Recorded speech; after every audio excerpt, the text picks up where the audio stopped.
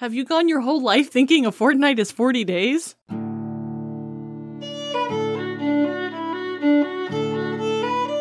Welcome to Charlotte Mason Says. I'm John Schindel, here with my wife Crystal. Join us as we read and discuss the Home Education series.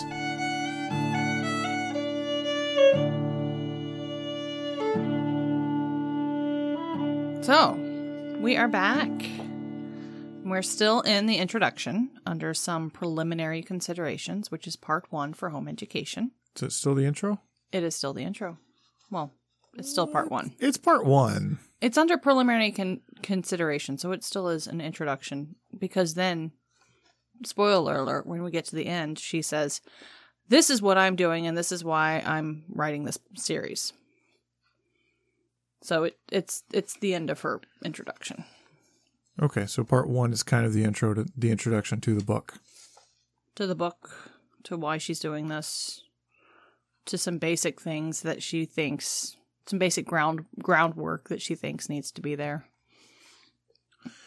So last time we talked about the 3 educational laws of the New Testament, which were take heed that ye offend not, despise not, hinder not. Mm-hmm. And she said that those were the great laws, the great prohibitive laws. And since we've considered those, we can now consider what we should do. Mm-hmm. Well, and we also talked about the child, what the child is. Right. So she starts out and she says, having just glanced at the wide region of forbidden ground, we are prepared to consider what it is, definitely and positively, that the mother owes to her child under the name of education. And she starts out, she's talking about conditions of healthy brain. This is a section about activity. Well, it's a very old, dated section. It is the current science of her time, because where she's getting at overall is you need to provide the basis for a good physical being to be able to learn ideas. And how do you do that? And that's her driving force behind all of this, is how do you create the best body that a child can learn in? Right. And I feel like even brain science was was almost pretty new, because she's almost explaining what the brain is and how it works. She is. It's kind of funny. Well, let me read her conclusion here real quick, because I think that will help explain where she's coming from. The very last paragraph of this section, she says, I fear the reader may be inclined to think that I am inviting his attention for the most part to a few physiological matters, the lowest round of the educational ladder. The lowest round it may be, but yet it is the lowest round, the necessary step to all of the rest. I lost you. Where are you? Page 37. Very end of the section. Oh, okay. Yeah, very end of the section. That's her. This is her concluding paragraph, or that's how it starts anyway. Just what you were saying. This is the basis. If we don't get this right, then everything else isn't going to be right either. It's like the hierarchy of needs. Exactly. So we need to make sure that our brains are right and our bodies are right and our environment is right. Mm-hmm. So she starts with the brain, with what she knows of the brain. Mm-hmm. And so we talked before we started recording about how we were going to cover this material, because like you said, it's out of date. It's dated material, and I'm not a scientist or a nutritionist, and I have not kept up with leading thoughts, and there are many different leading thoughts today. So we might touch on some, but that's honestly not my realm of expertise. I think the goal of reading through a chapter like this is to understand where she's coming from and why she's writing what she's writing. not necessarily the exact pieces of advice that she's giving. Because as we're going to see, some of the exact pieces of advice that she's giving are based on incorrect facts of biology. Mm-hmm. But that doesn't mean that her reasons for saying and writing what she's saying here are wrong. Mm-hmm. So I think even though she's wrong with some of these things, I think there's still a lot of value in this section that we can continue to apply to our own lives, even if we're not applying them word for word and theory for theory. Dr. Kent Handfield has done some in-depth looks at this chapter and these recommendations and written a couple articles about it, and you can find those on charlottemasonpoetry.com. Cool. So he is a professional. Right? So go check him out for what of these things are true or not. And I probably will too. That sounds interesting. Because some of this, that you know about it. Right? Some of the stuff she talks about, it's almost funny. Well, let's get started. Because it's 100 years old. Yeah. Exercise. And she's not talking physical exercise here. She is talking mental exercise. All mind labor means wear of brain. That's quite a sentence or title. She's likening working out your brain as to working out your body. Mm-hmm. She says most of us have met with a few eccentric and a good many silly persons concerning whom the question forces itself. Were these people born with less brain power than others? Well, probably not, but if they were allowed to grow up without the daily habit of appropriate moral and mental work, if they were allowed to dawdle through youth without regular and sustained efforts of thought or will, the result would be the same, and the brain, which should have been invigorated by daily exercise, has become flabby and feeble, as a healthy arm would be after being carried for years in a sling. So she's saying that you have to work your brain. Yep. You can't let it alone on either moral or mental work, or else you lose some of that faculty. Well, one of her conclusions is wholesome mental effort, like moral, must be carried on under the discipline of rules.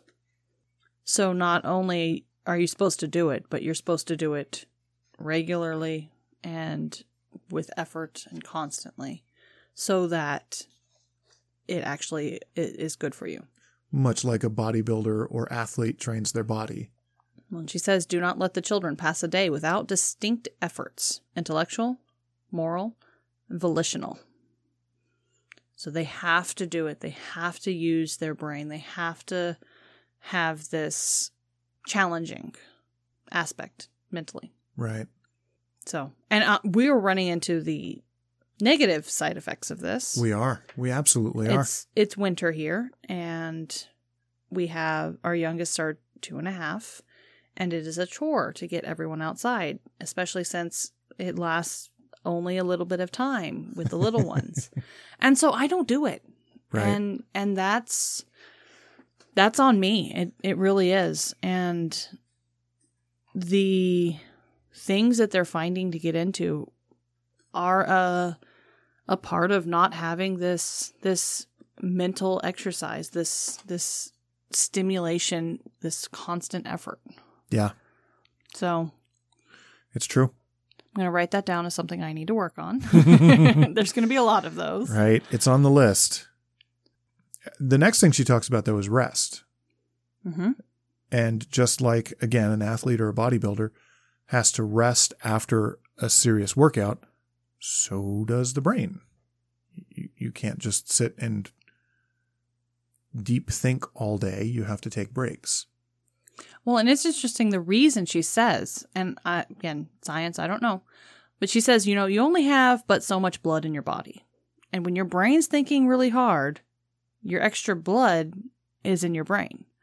And so only one set of organs can be excessively active at one time.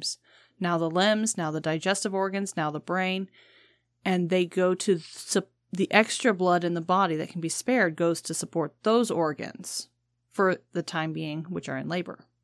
And then she goes on to say, that's why after you've had a big meal, don't go and do something hard. Don't go for a really long, strenuous walk.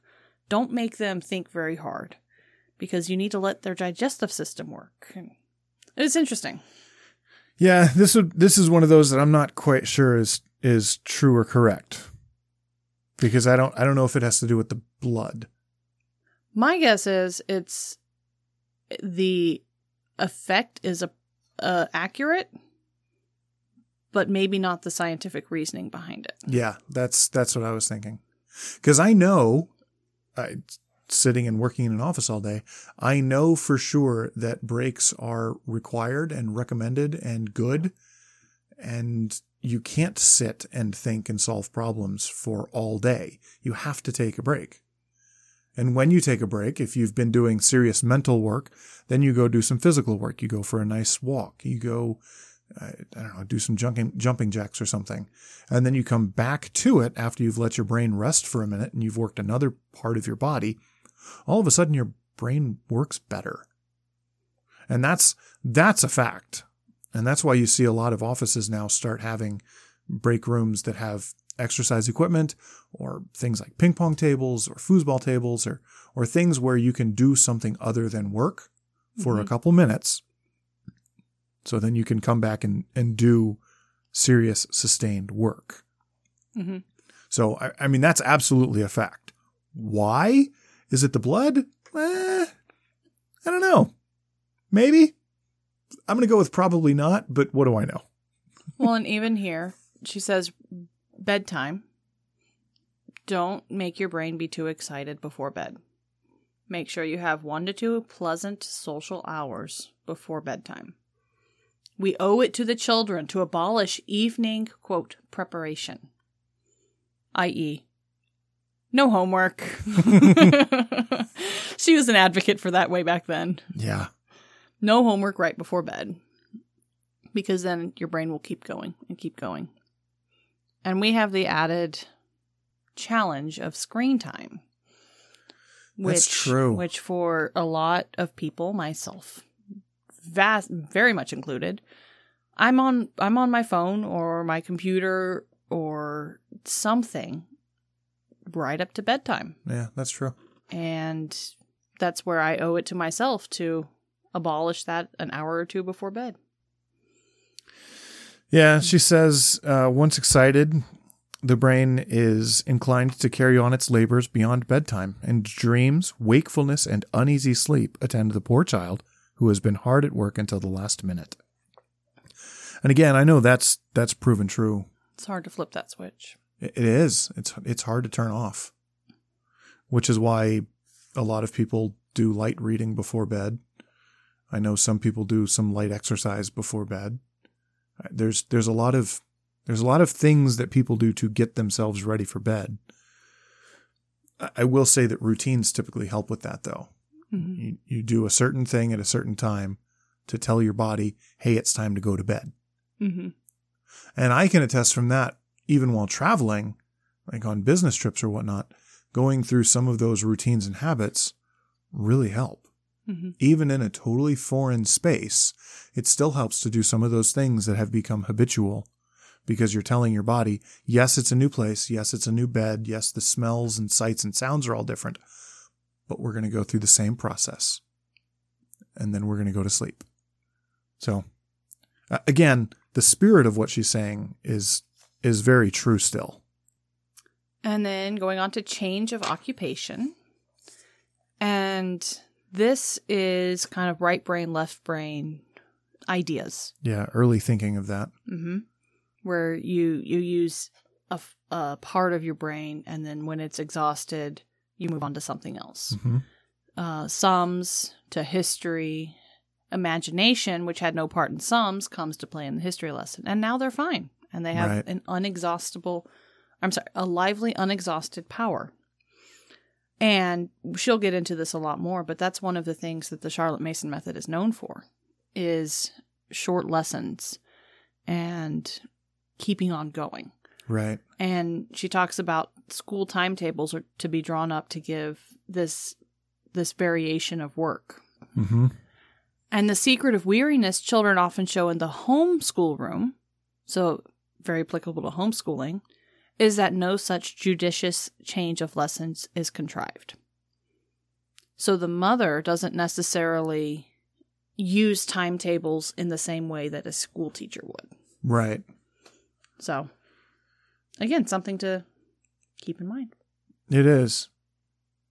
So then she starts talking about nourishment and food and meals, and she focuses a lot on the blood here. Well, I made a little thing. We need to exercise the brain. We need to rest the brain at a proper time for different things. And then we need to feed the brain appropriately. Mm-hmm. And that's where the rest of this section is going to be on these different things to feed the brain. Right. And I don't know how much of what she says here we want to dive into, because I don't, what she's saying about nutrition is very dated. And you don't want to keep spreading false news? One, I don't want to keep spreading a false narrative. But two, we're not a nutrition podcast. So if you want nutrition advice, I guess go find a nutritionist or a nutrition podcast or someone else who can tell you something other or about food other than, well, I like it and I eat it. Yeah. But I think, go ahead. Without going into mental arithmetic of this nature, we may say with safety that every sort of intellectual activity wastes the tissues of the brain and a network of vessels supplying the enormous quantity of blood to the organ to make up for the waste of this material, and the vigor and health of the brain depend on the quality and quantity of this blood supply. When you use muscles, they get worn down. Yes. And I think the same is in the brain. It is. And so basically she's saying you need to adequately and appropriately provide for this. Mm-hmm. Yeah, and it's true. And you can talk about all kinds of things. You can talk about children eating food that's high in fat. You can talk about any of the latest food fads. But at this point, there has been a lot of research about food and eating and what helps with doing what exercises. Well, and all the time, with all these excessive demands upon him, the child also has to grow, not merely make up for waste, but to produce new substance in brain and body. It's one of the reasons kids eat so dang much food. What's the obvious conclusion? That the children must be well fed. Gosh, they eat you out of house and home. Half of the people of low vitality we come across are the victims of low feeding during childhood. And that's often because their parents were not alive to their duty in this respect. So, she has advice about times of meals, what types of meals, talking during meals. The variation of foods. The variation of foods. There is a section here that I want to quote. No pains should be spared to make the hours of meeting round the family table the brightest hours of the day.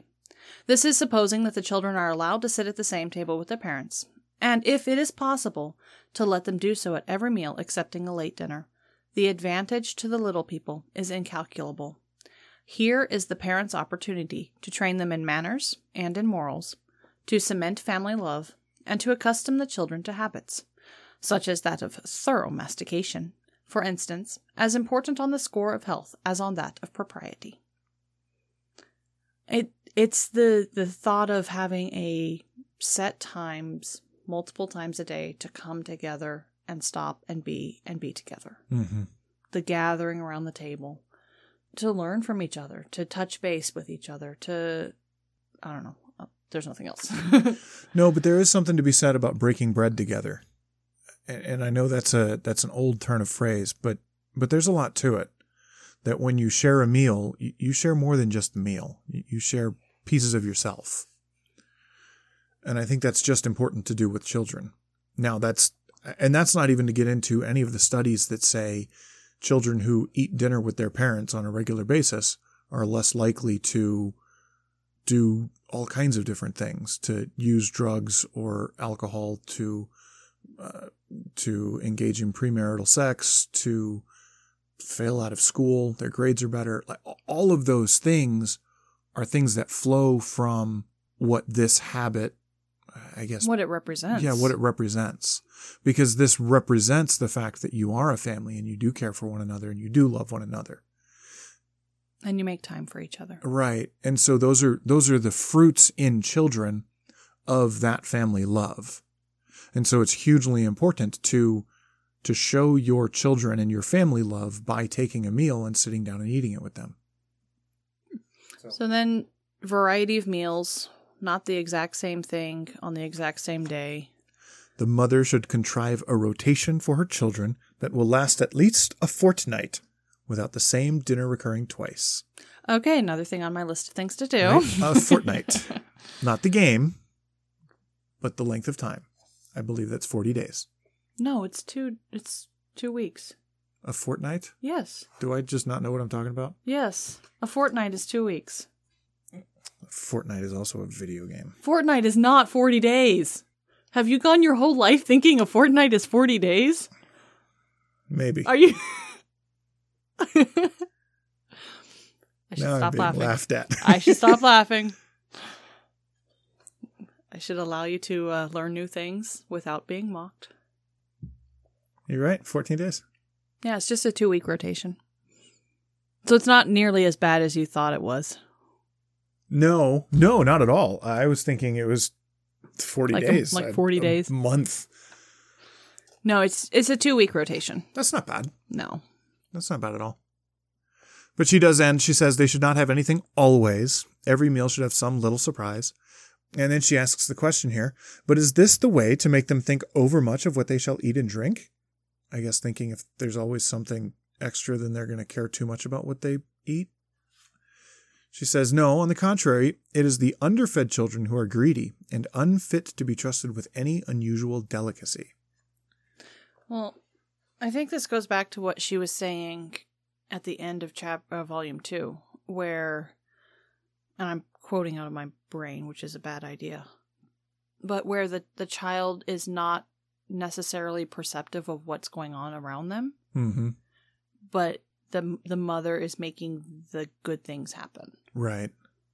I think it's along those lines where the child doesn't necessarily always think about what they eat, and we've seen that happen where parents who are constantly obsessing over food, it rubs off negatively on the children, where they develop disorders and bad relationships with the way they eat or what they eat or how they eat, and it affects them into adulthood. As opposed to just knowing to eat a balanced diet and eat a bunch of different things. Mm-hmm. And every plate should have a lot of color on it. Well, and all things in moderation. Right. Including sweets. Mm-hmm.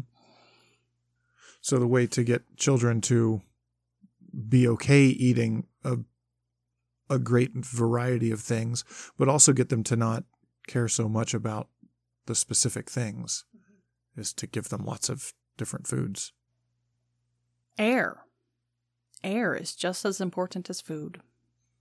I'm not sure I totally agree with that, but it is the one thing we all can't do without. Well, you can't do without air for a lot shorter than you can't do with food. A minute or two at best. She's coming at this from, again, the standpoint of blood. And to a certain extent, I agree. She says the quality of the blood depends almost as much on the air we breathe as the food we eat. In the course of every 2 or 3 minutes, all the blood in the body passes through the endless ramifications of the lungs for no other purpose than that, during the instant of its passage, it should be acted upon by the oxygen contained in the air which is drawn into the lungs in the act of breathing. Which I'm pretty sure that's true. Mm-hmm. That blood does circulate through the body every 2 or 3 minutes. And yeah, air quality is a big factor in the quality of the blood that goes through your veins. That's why smog and air pollution is bad. Mm-hmm. It's because it's just not good for you.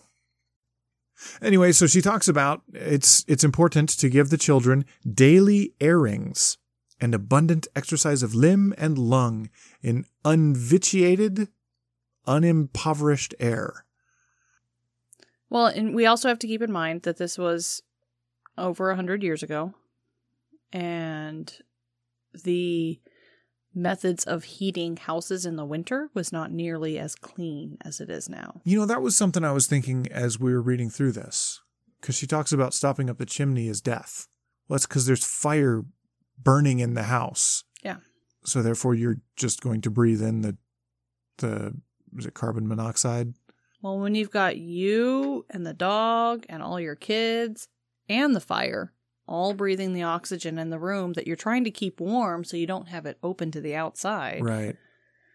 And the candles. Don't forget the candles. And the candles, because we need to see, but it's all fire. So unvitiated is pure and uncorrupted. So even back then, even more than today, it was important to get outside. Mm-hmm. One of the things, especially being in the industry I'm in, the building construction world, on the mechanical side of things, our HVAC units and our codes are demanding more and more outside air being brought into our buildings. And so what she's talking about here, bringing in fresh air to breathe, that's a thing that's happening. Now, a lot of times that fresh air gets conditioned, so if it's cold outside, you're not blowing in cold air, but it is still outside air, and then the inside air is expelled. Not recycled inside air, just going through the system. And what they've discovered is that when you do recycle that inside air, people are less productive, people think slower, they're not as quick on their feet. At the end of the day, they're more tired, but when you provide them fresh air, again, even if you condition it, people are better and they're more healthy. And so, again, is it the blood? Is it the brain? I don't know. I don't know why, but it is true that breathing fresh air is very good for you. Well, and she says, here's where most continental nations have the advantage over us. They keep up the habit of out-of-door life, and as a consequence, the average Frenchman, German, Italian, Bulgarian is more joyous, more simple, and more hardy than the average Englishman. Climate? Did not Charles II, and he knew, declare for the climate of England, because you could be abroad more hours in the day and more days in the year in England than in any other country? I think nowadays we're comparing ourselves to the Scandinavian countries. We are. Very much in this culture. Yes. Those Scandinavian people who get outside every day, who ride their bikes every day, who bundle their children up and then leave them in the strollers outside of the coffee shop because it's just too much of a hassle to get the baby out of the carriage and all of its clothes. Well, they're sleeping too. Yeah. So there's just a line of strollers outside of stores and things. Those pictures are hilarious. Yeah. So she talks a lot about air and how important it is to have fresh air. She talks a lot about that.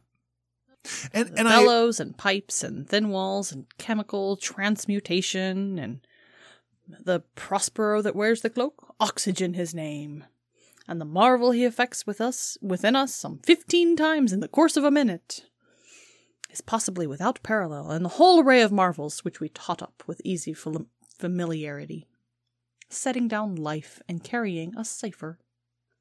Air is important. Breathing good air is important. Getting outside is super important.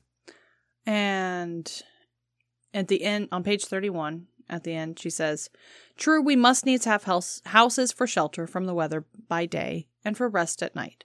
But in proportion as we cease to make our houses comfortable, as we regard them merely as necessary shelters when we cannot be out of doors, shall we enjoy to the full the vigorous vitality possible to us. So, use your house as a means to an end, not as the end itself. Right. It's important, and a lot of people forget that, especially here in the U.S. We do. We absolutely do. We're a part of that, a lot of people. Yeah. That's not me accusing anyone. That's us. Yeah, I don't know how much detail we want to get into with air and how much of this we want to talk, because she talks about it until page 34. There was one more air quote. Okay, so she talks about the street kids versus the town kids and how the street kids look better even though their food's not as good because they have better oxygen than those inside in unchanging air. This lady's complaining that she feeds her daughter the best nourishing things, but the child doesn't gain flesh. But she's like, well, it's probably because she doesn't have good air. And she's practically starving, for the food she eats is imperfectly and inadequately converted. So she's equating both the necessity of the good air to the digestion of that good food you're being provided. Right. Then there's a quote from William Wordsworth about the child in nature. Indoor airings. Put 2 or 3 breathing bodies as well as the fire and gas into a room, and it's incredible how soon the air becomes vitiated unless it be constantly renewed. That is, unless the room be well ventilated. We know what it's like to come in from the fresh air and complain that the room feels stuffy, but if you stay in the room for a few minutes, you don't care about the stuffiness. In which case, your senses are deceiving you. They're not a safe guide. Yeah, that's true. Which is why we have carbon monoxide detectors. This is true. Well, and I do remember when I was in high school, I grew up in Michigan, and I would leave my window open, not in the summer because it was too blasted hot, but as soon as it wasn't so stinking hot outside, my window was basically open. The top and the bottom, just all the time. Also partly because I built model airplanes, and so I painted them and had paint thinner. But, you know, I also left my window open in the dead of winter because it just felt good. Mm-hmm. And you could breathe the cold, fresh air, and it felt awesome. So I totally agree with that. She recommends leaving, like you're saying, leaving windows open throughout the year. My issue with that, especially in the kids' room, even our room, is that I also want a dark room. And there are street lights and neighbor lights, and it's very hard to get a dark room and have the window open. Yeah, I guess you take what you can.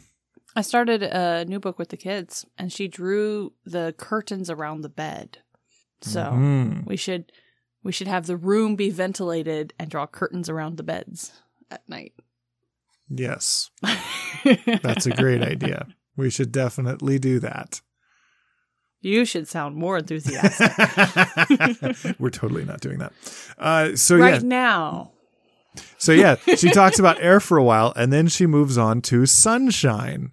And here's where she dives off a cliff of wrong. And it's kind of funny.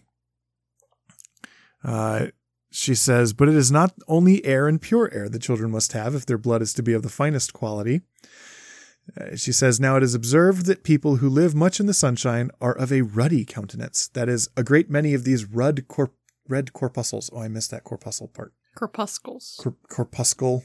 Corpuscles? Corpuscle. I don't know how to red blood cells. Yeah, red blood cells. Basically, she's saying that the more you're in the sun, the more redder your blood cells get, and so therefore your skin becomes more red and brown because of your blood. Well, I think it's more that it comes to the surface. With that too, it's still wrong. I don't know. I don't know enough to say yes. I don't know enough to say no. To be sure, when you spend time in the sun, you have more melanin in your skin and your skin grows darker, but I don't think that's because of the red corpuscles.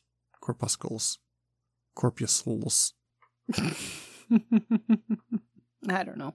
I don't know how to say that word.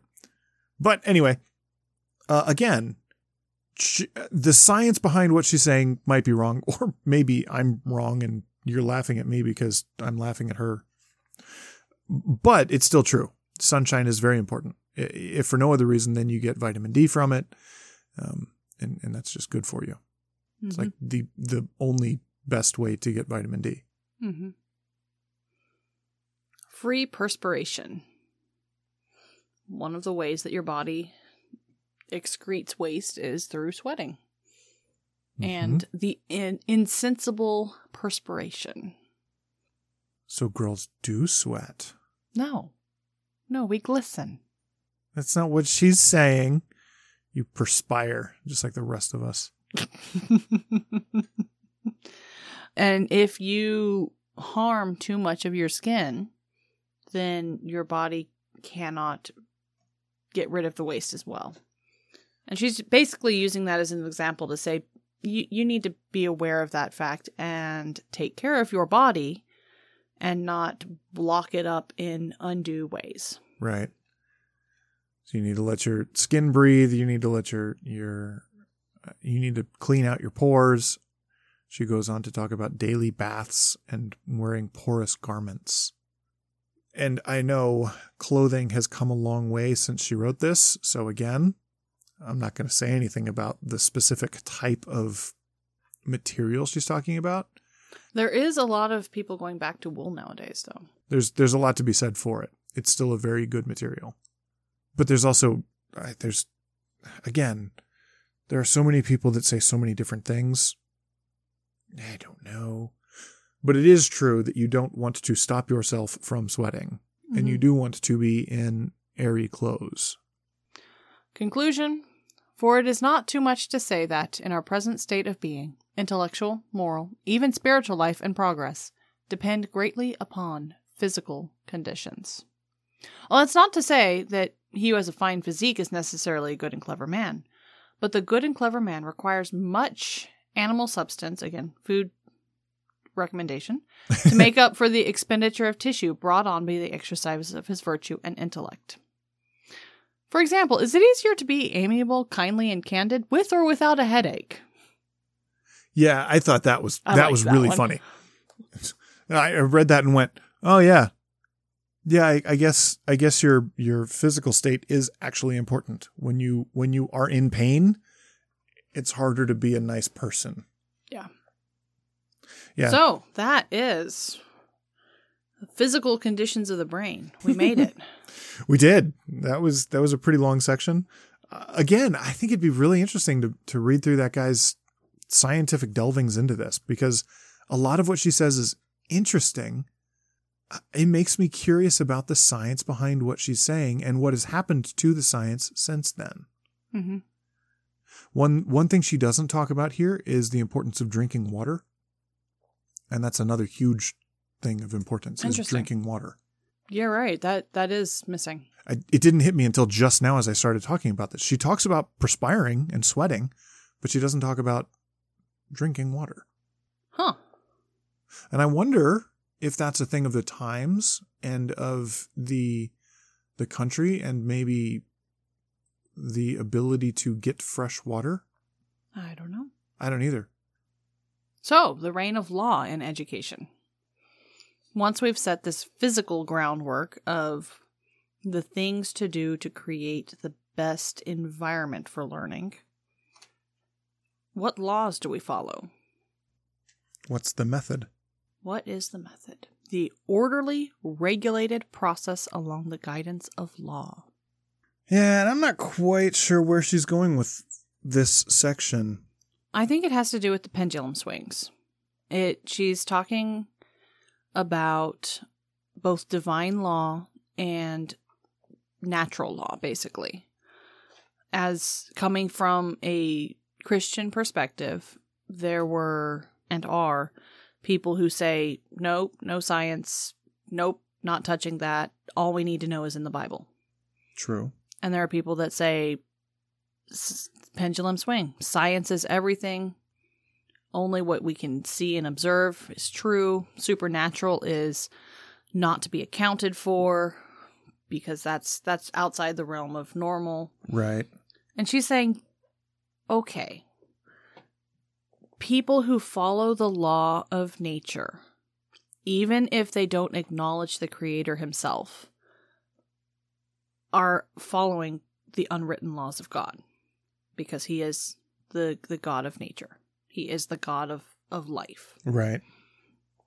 And so she approaches this here because the children are going to see people who do not follow the laws of God and who have better lives, more blameless lives, freer from the flaws of temple, from the vices of selfishness than do many sincerely religious people. Sure. And the children will see that. Yeah, and they will see something's not lining up right. Right. And so she says, okay, teach them.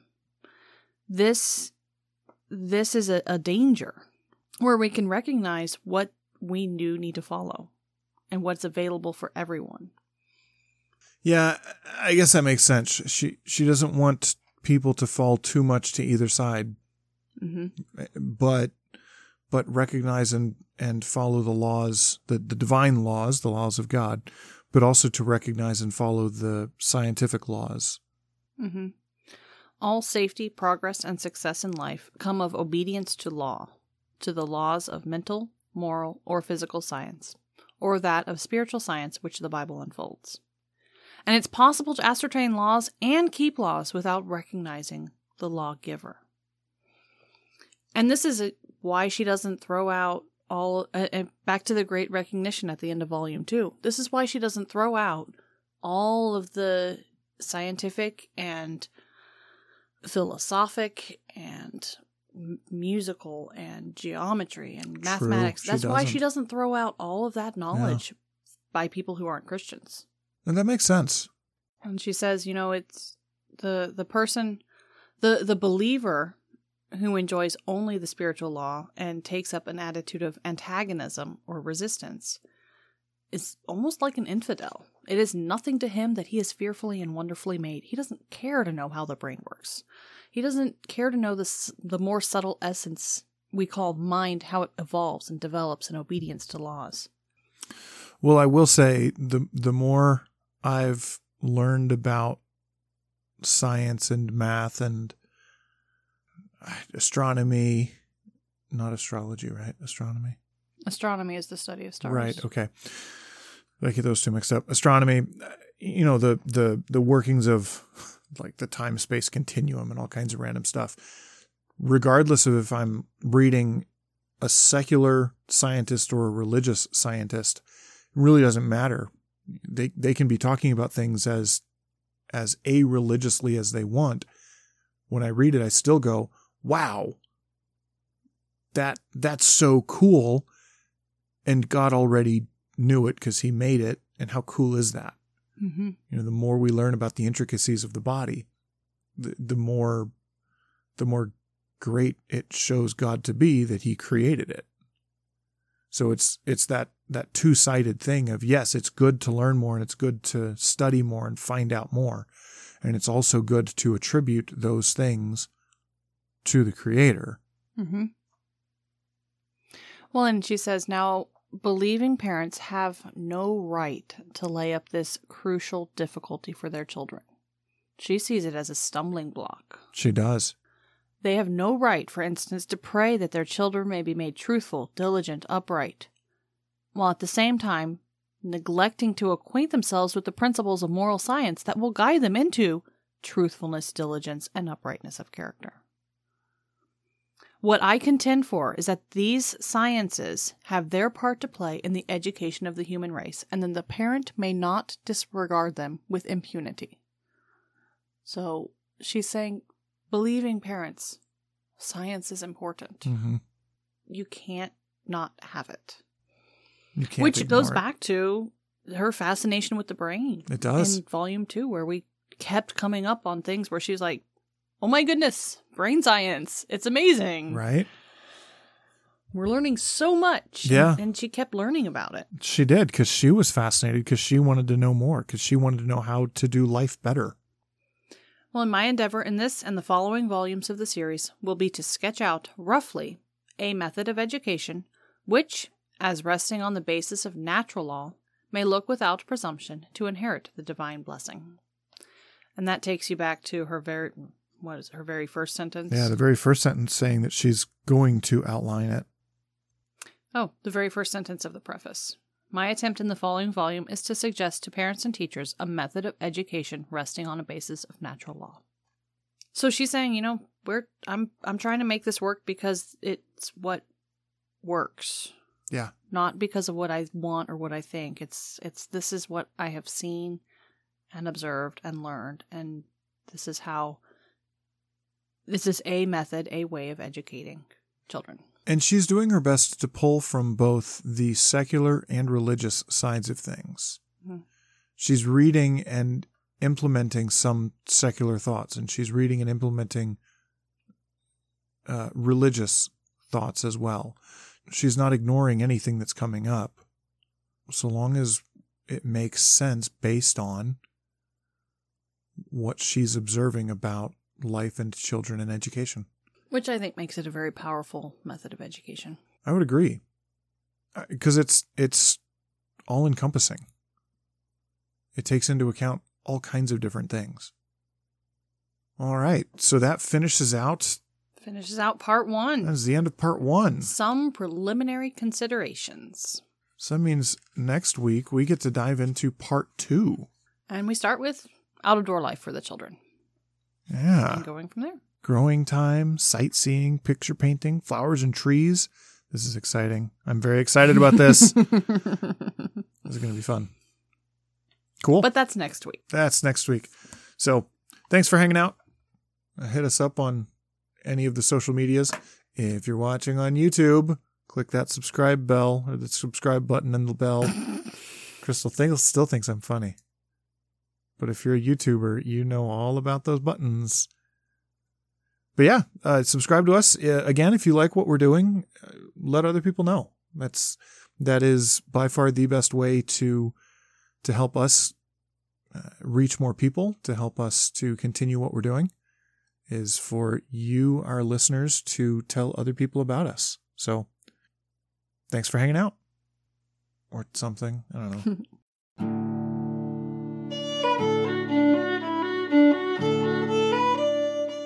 Thank you for listening. Join the conversation with us on Instagram, Facebook, or Twitter.